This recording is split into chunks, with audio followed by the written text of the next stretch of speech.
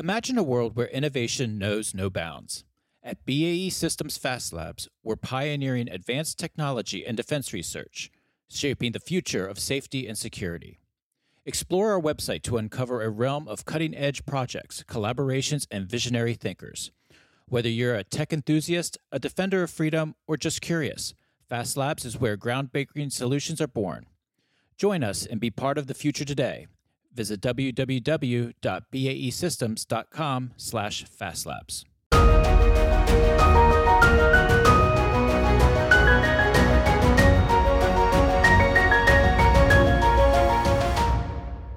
Welcome to From the Crow's Nest, a podcast on electromagnetic spectrum operations, or EMSO. I'm your host, Ken Miller, Director of Advocacy and Outreach for the Association of Old Crows. Thanks for listening.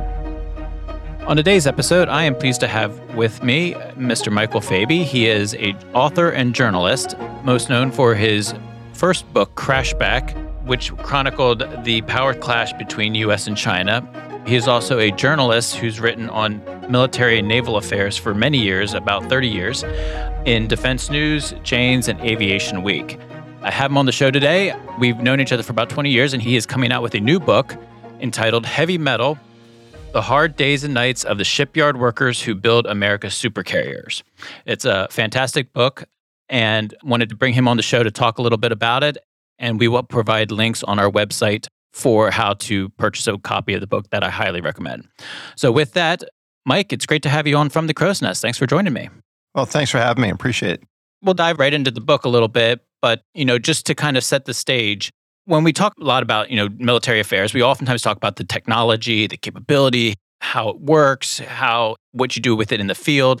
We oftentimes forget about the people behind it that make the system, that make the platform. And in the case of these supercarriers, it's basically an entire city that comes together to build one platform, one supercarrier. And in this case, the story chronicles the building of the USS John F. Kennedy. So to kind of set the scene a little bit, and you do a great job at the beginning of the book, kind of talking about the town of Newport News Shipbuilding. What inspired you in looking at that town to write the book, and what do you want the readers to know about? This is what it's like to build one of these massive supercarriers. Yeah, you put it just right there. It's basically a city, a yard within a city, and building a floating city. It also includes nuclear power plants, an airport, housing for 5,000 people. So it's an amazing undertaking. And I'd have to go back to the very beginning of my reporting career 30-some years ago. And I went down for a job interview at the local newspaper there, Daily Press, which is located in Newport News, basically right down the road from the yard. And while I was down there, I was driving around, getting a feel of the city. And having grown up in Philly, I had a fairly good idea what a cityscape looks like and everything like that. So nothing like that would really kind of wow, until I went down the street there, going down by Warwick and everything. And all of a sudden I see this, coming up from the port side area, this huge, the iconic silhouette of a carrier. And it just made me stop. I'd just not seen a carrier that close before.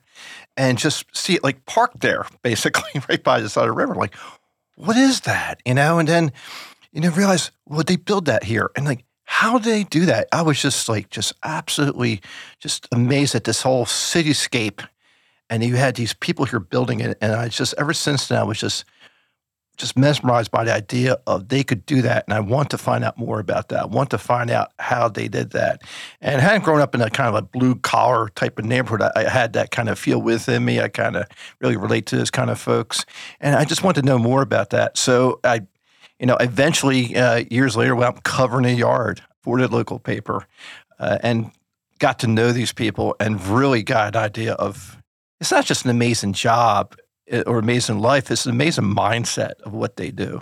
And it brings together such a diverse group of people, different skills, different crafts, different backgrounds. You go into people coming from different parts of the country that have to come into Newport News for almost the duration of the building of one of these ships.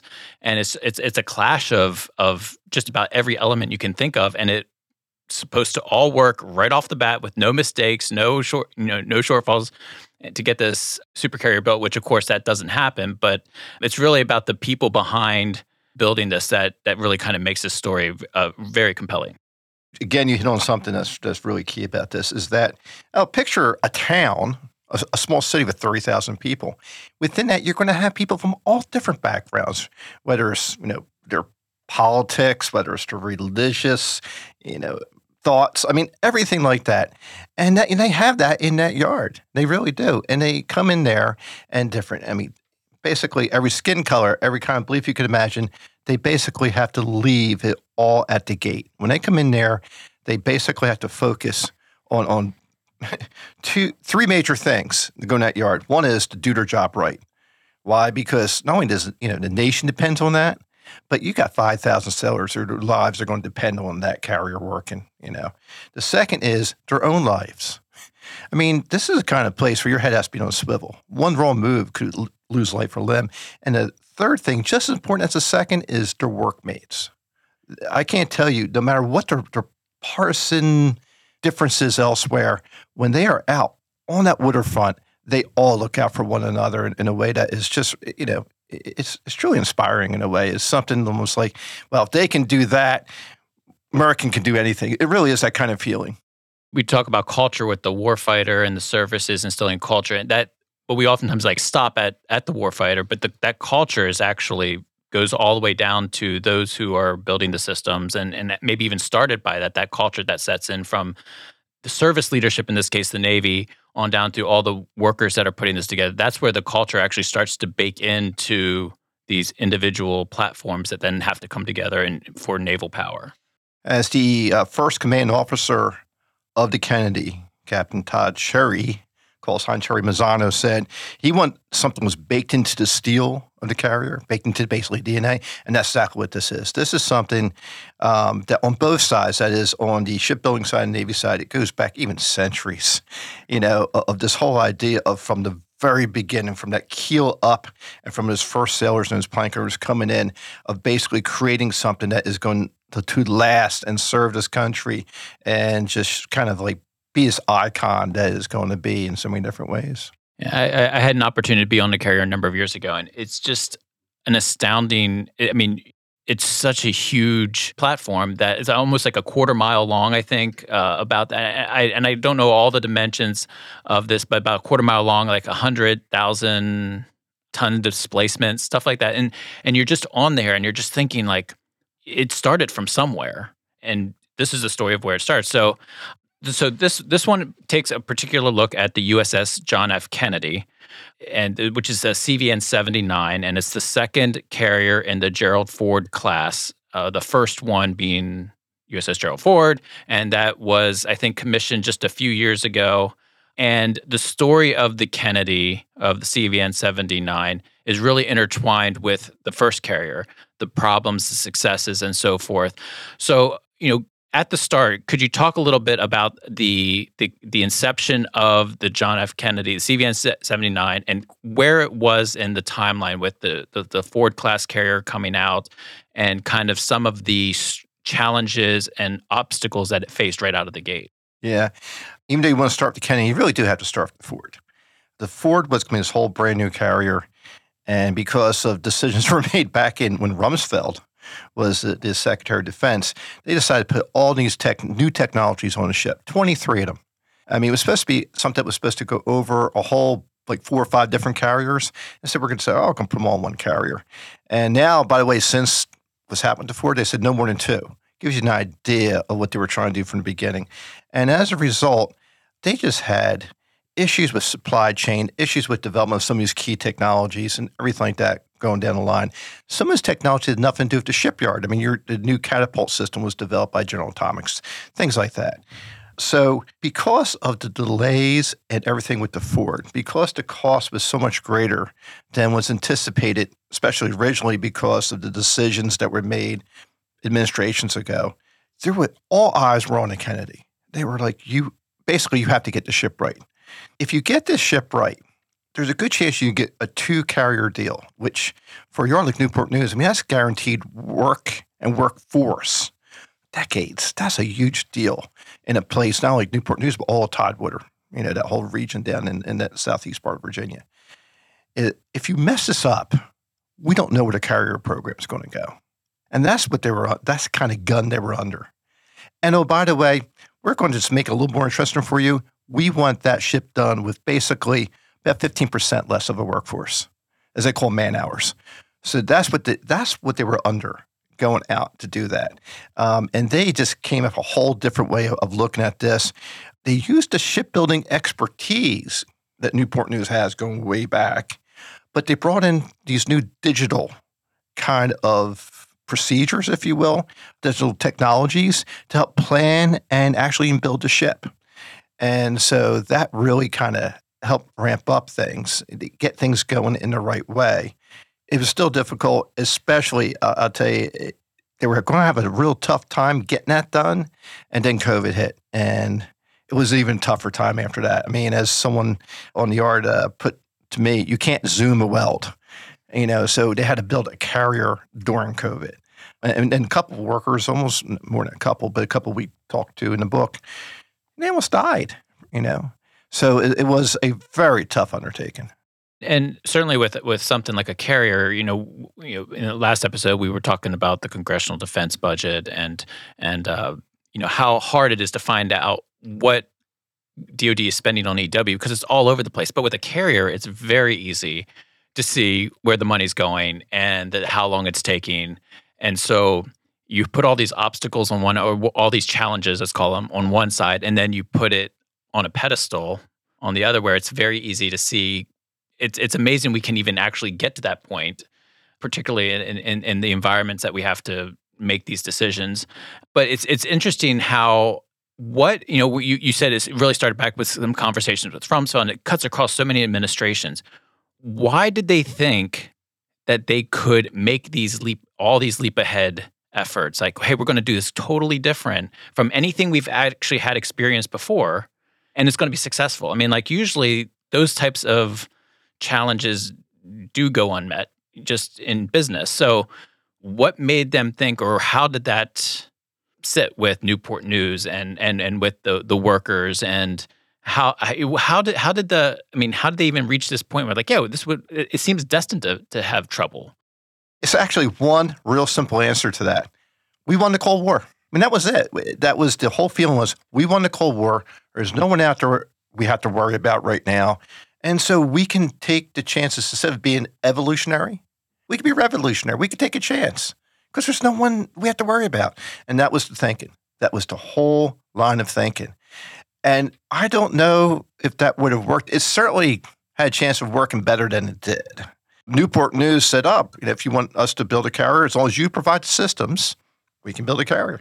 But then you had 9/11 happen. And that kind of like switched everything off. A lot of resources went away and people start eyeing different things differently, like carrier costs. But that's what it really came down to. We won the Cold War. They could take a chance on being revolutionary. Why not? If it takes a little longer, costs a little more, oh, well, no big deal. And I think there was even some thought, and if it does, what we need carriers for anyway? Hello, everyone. I want to take a short break to thank BAE Systems Fast Labs for the continued support for our From the Crow's Nest podcast. I am pleased to be here today with Bill Watson, Chief Scientist at BAE Systems Fast Labs. Bill, it's great to be here with you. Now, BAE Systems Fast Labs is BAE Systems' research and development and production organization. Can you tell us a little bit about Fast Labs as well as your background? Yes, and thank you for having me. BAE Systems Fast Labs is dedicated to innovating disruptive next-generation solutions for the critical defense and intelligence challenges. Of course, electronic warfare is one of our key focus areas, but in addition to that, we also do research in autonomy and AI, sensing and response, advanced microelectronics, communications, and navigation. I've been working in the RF, that is radio frequency, research community for over 20 years, a short time in the United States Air Force, followed by specific research and development. My work in the last 20 years has been singularly focused on DARPA research, and within the last 10 years at BAE Systems Fast Labs specifically. Technology we work on spans sensor processing to high-level sense-making, up to tactical and operational level autonomy and decision-making support. And one of the key differentiators about BAE Fast Labs is the research that we do is intended to find its way to benefit the warfighter. This has been an important topic through many of our recent episodes here on From the Crow's Nest. Can you talk a little bit more about that technology? And for our audience, how does it change or affect our EW capabilities that we're trying to field?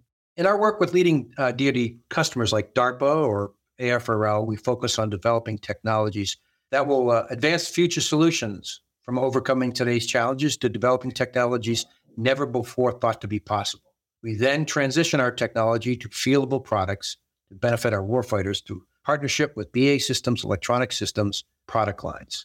As a specific example, I thought I'd use a movie you may or may not be familiar with. It was called Battle Los Angeles. It was from 2011. And in that movie, aliens had invaded. And what the characters in the movie found is that whenever they keyed their microphones on their radios, they could be easily geolocated and targeted. What the movie presented as science fiction for us is, in fact, science fact. This is the type of technology that we work on and exists today, where the physics meets the real world. This sounds like absolutely fascinating work. What is the next area that you see for research and development? And if anyone is interested in learning more, how can they reach out to you? Well, we can't say too much because of the sensitivity of our work and classification levels. But in Fast Labs, we are always working on the future state. No matter what the future threats are, we will continue to focus on solving the hardest problems to benefit the warfighter. If you're interested in more information about Fast Labs, you can connect with us on our website at basystems.com/fastlabs. Well, thank you, Bill, for joining me here on From the Crow's Nest. And now it's time to get back to our show.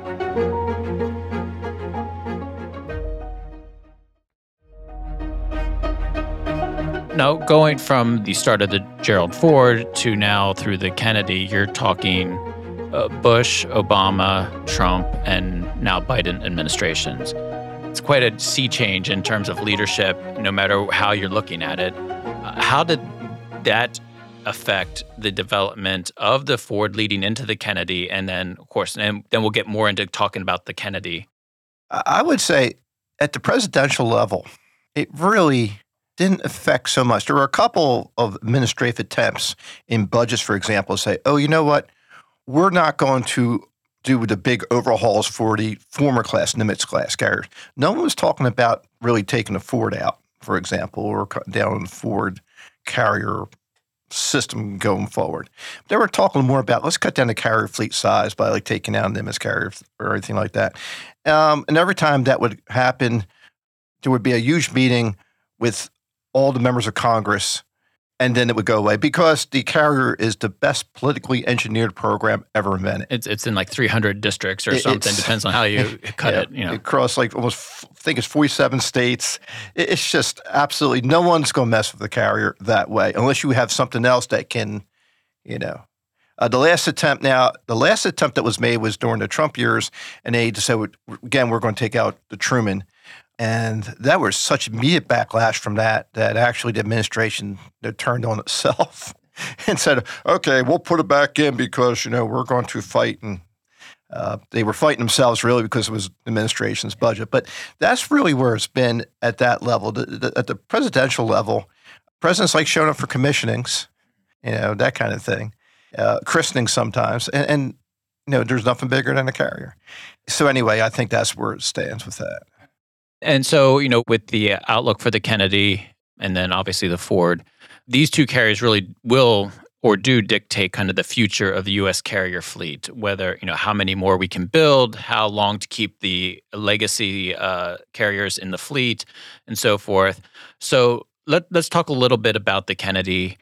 Could you walk us, basically through the book, could you walk us through, what were the major phases of the build that you can say, these are key milestones that were significant in the production of the Kennedy that come out in the book in terms of take these 2, 3, 4 periods of time, and that's exactly how you see the carrier today. Yeah, so the first few years, so you're going back right now 11 years ago, and that's where they get what they call long lead contracts, not to bore everyone, but it's we really want to make sure this carrier stays in a budget somehow.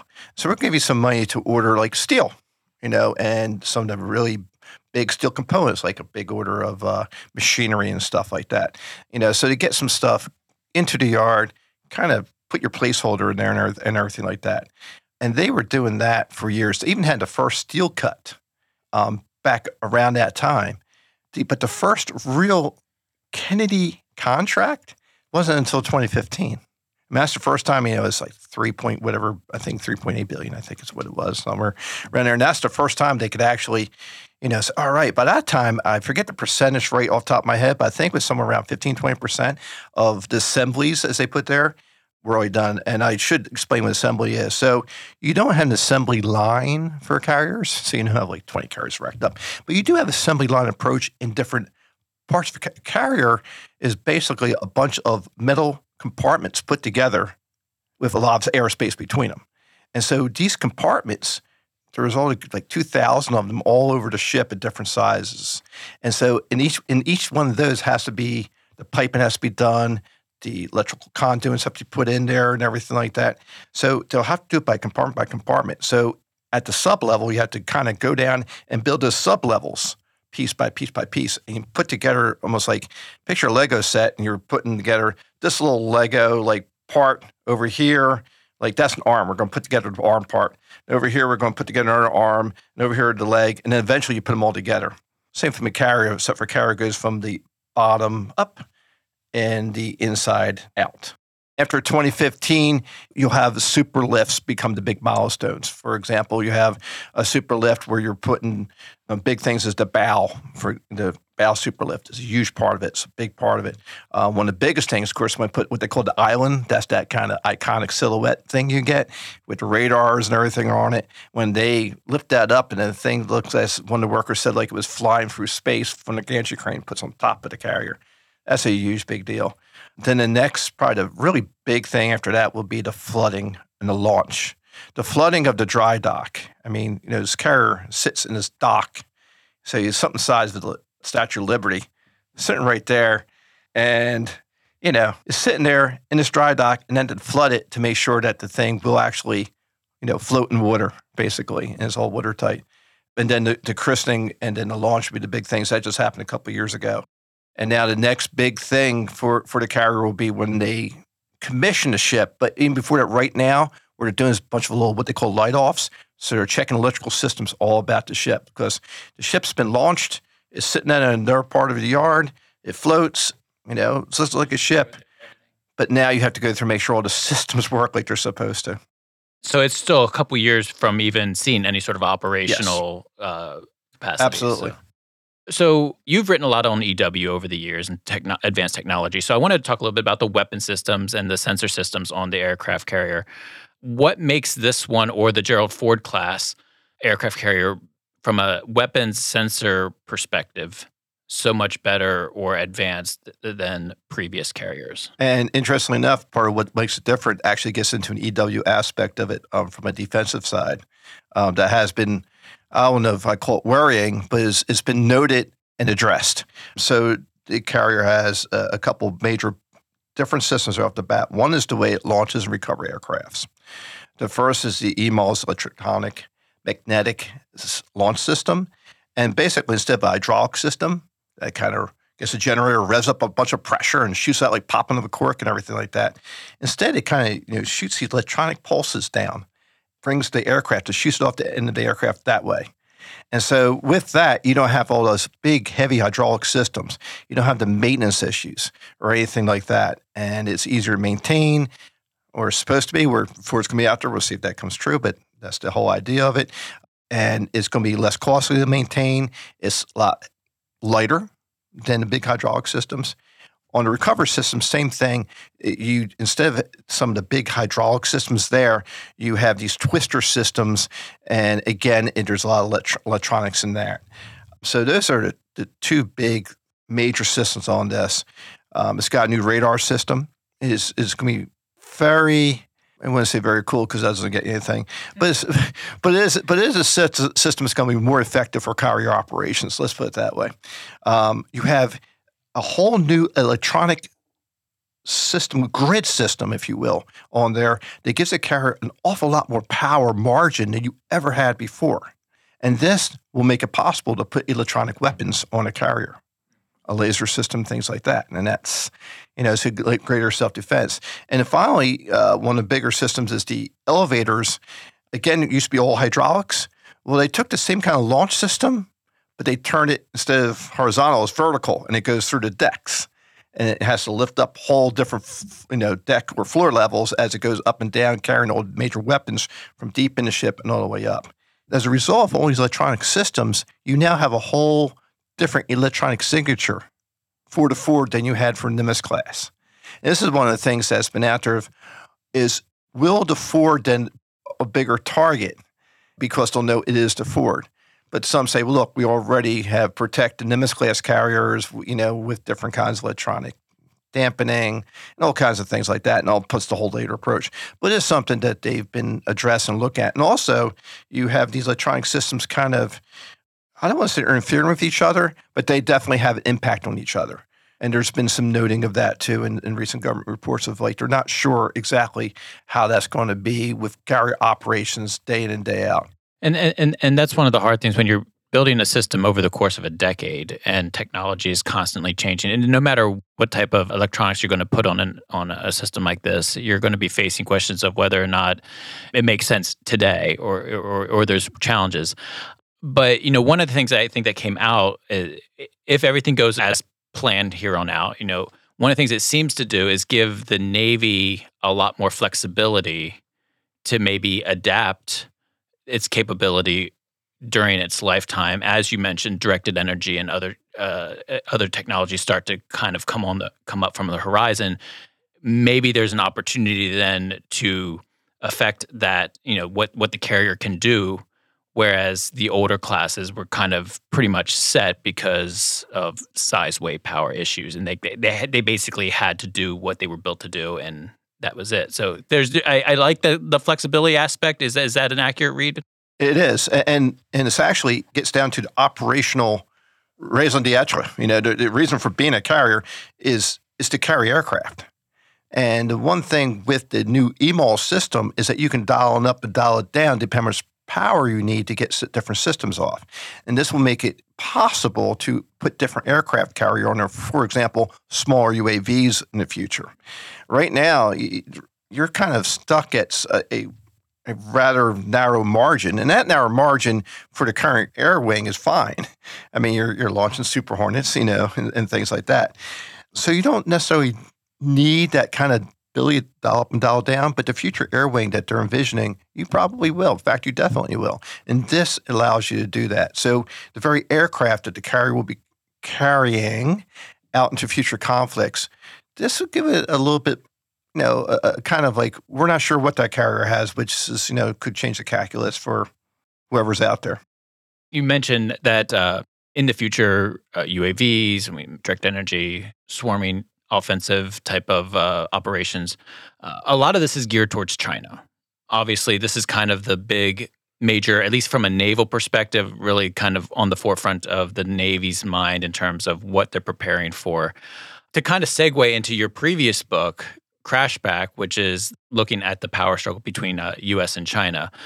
When you think of the aircraft carrier, you think we talk about power projection, and I don't think that there's a better example of power projection than a carrier or any naval vessel, but especially a carrier off the coast or near an adversary and their territory. So, could you talk about kind of dialing into your previous book, Crashback, but also how this new aircraft carrier, this new representation of naval power in the Pacific eventually really leads to U.S. power projection, and what does that mean for the U.S. and the Navy? Yeah, take the first part first, which is the whole idea of power projection. I mean, you're right. Nothing says we're here like American aircraft carrier silhouette over the horizon. That is just the be all end all, and especially in the Western Pacific. Western Pacific is a place where appearance is everything. And the very fact that you be out there with a carrier says an awful lot. It just does. I mean, that's where our partners like to see, the allies like to see, China hates to see.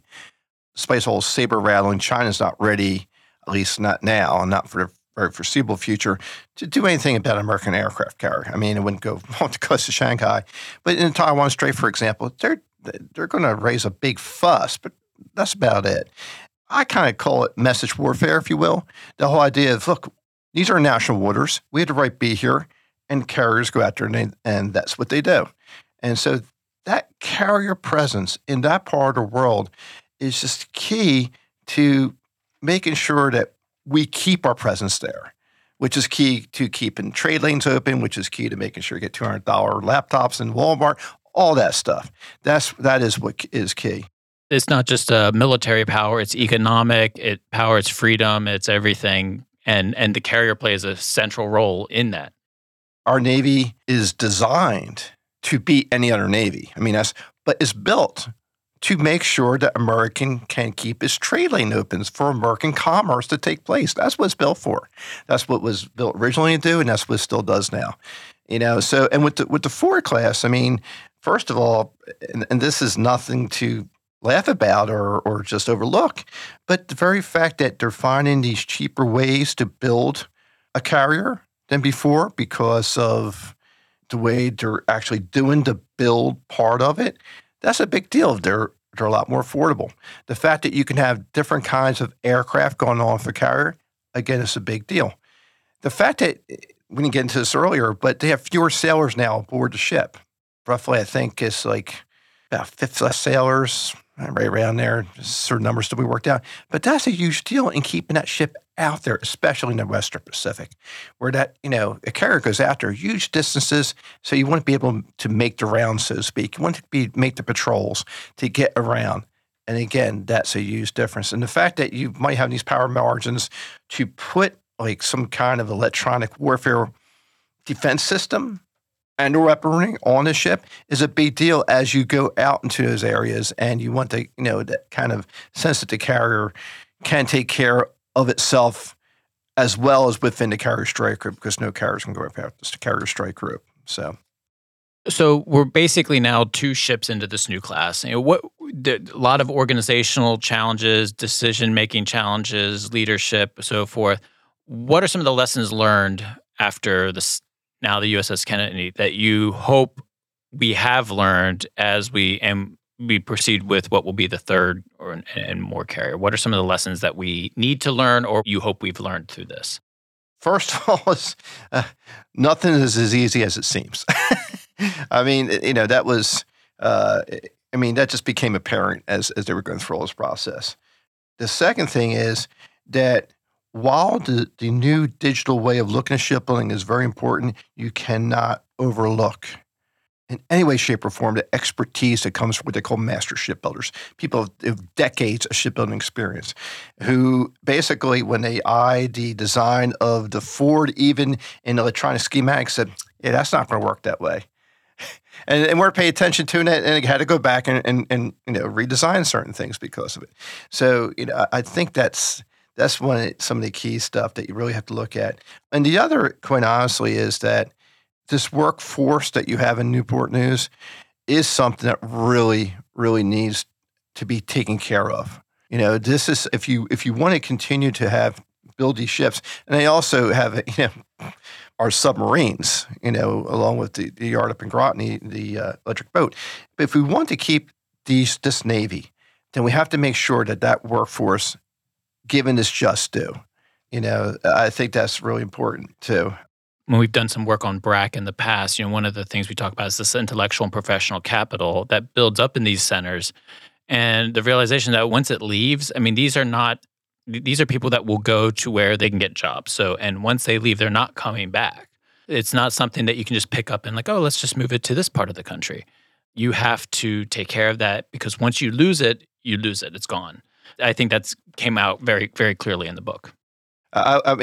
I would say everyone talks about kind of, this bygone era, these forgotten things of the blue-collar worker, and everything like that doesn't really exist anymore. But down in Newport News, it does exist.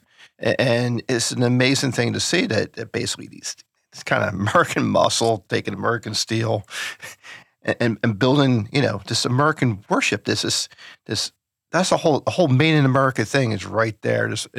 The whole idea of this America can do.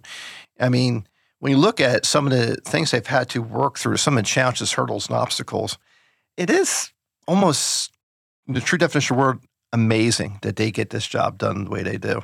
And again, risking it so much and when they go through and do that. Is there anything else that you think the listener or the future reader of the book you really want to key their interest into or attention to? Yeah, and this is kind of a harken out to a real big cultural thing going right now. That movie Top Gun's come out, and it's a huge hit everywhere. What I want to draw attention to is, you know what this book has is the real Top Guns. First, on the Navy side, I mean, you've got the people who are actually up doing that Tom Cruise stuff. They did it for real, and now they're down there basically helping design and create these carriers that go out to sea and everything like that.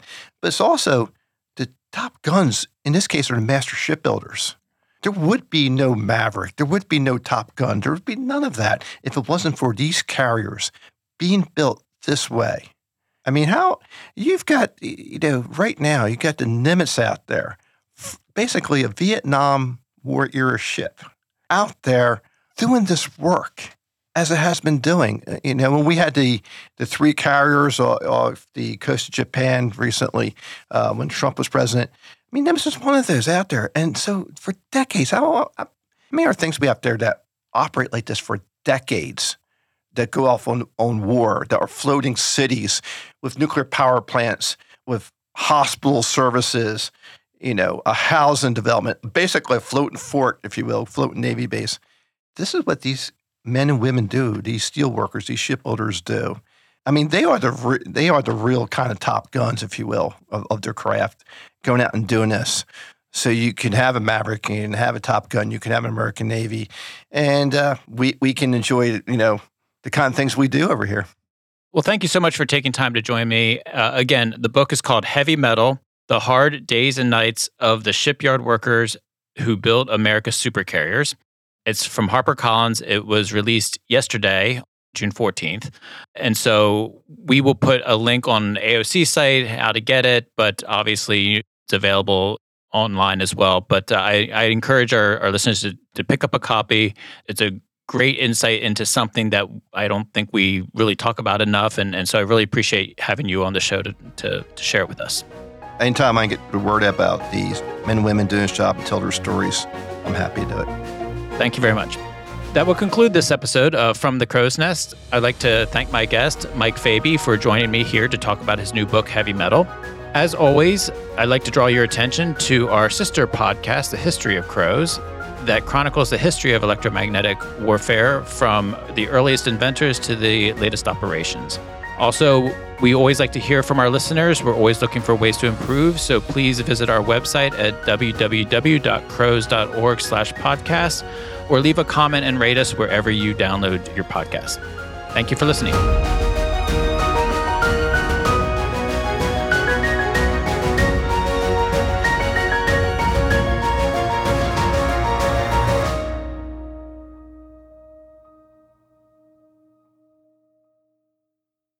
Fast Labs, powered by BAE Systems, is at the forefront of advanced technology and defense research, development, and production. They're pushing boundaries, breaking barriers, and innovating for a safer world. Check them out at www.baesystems.com/fastlabs.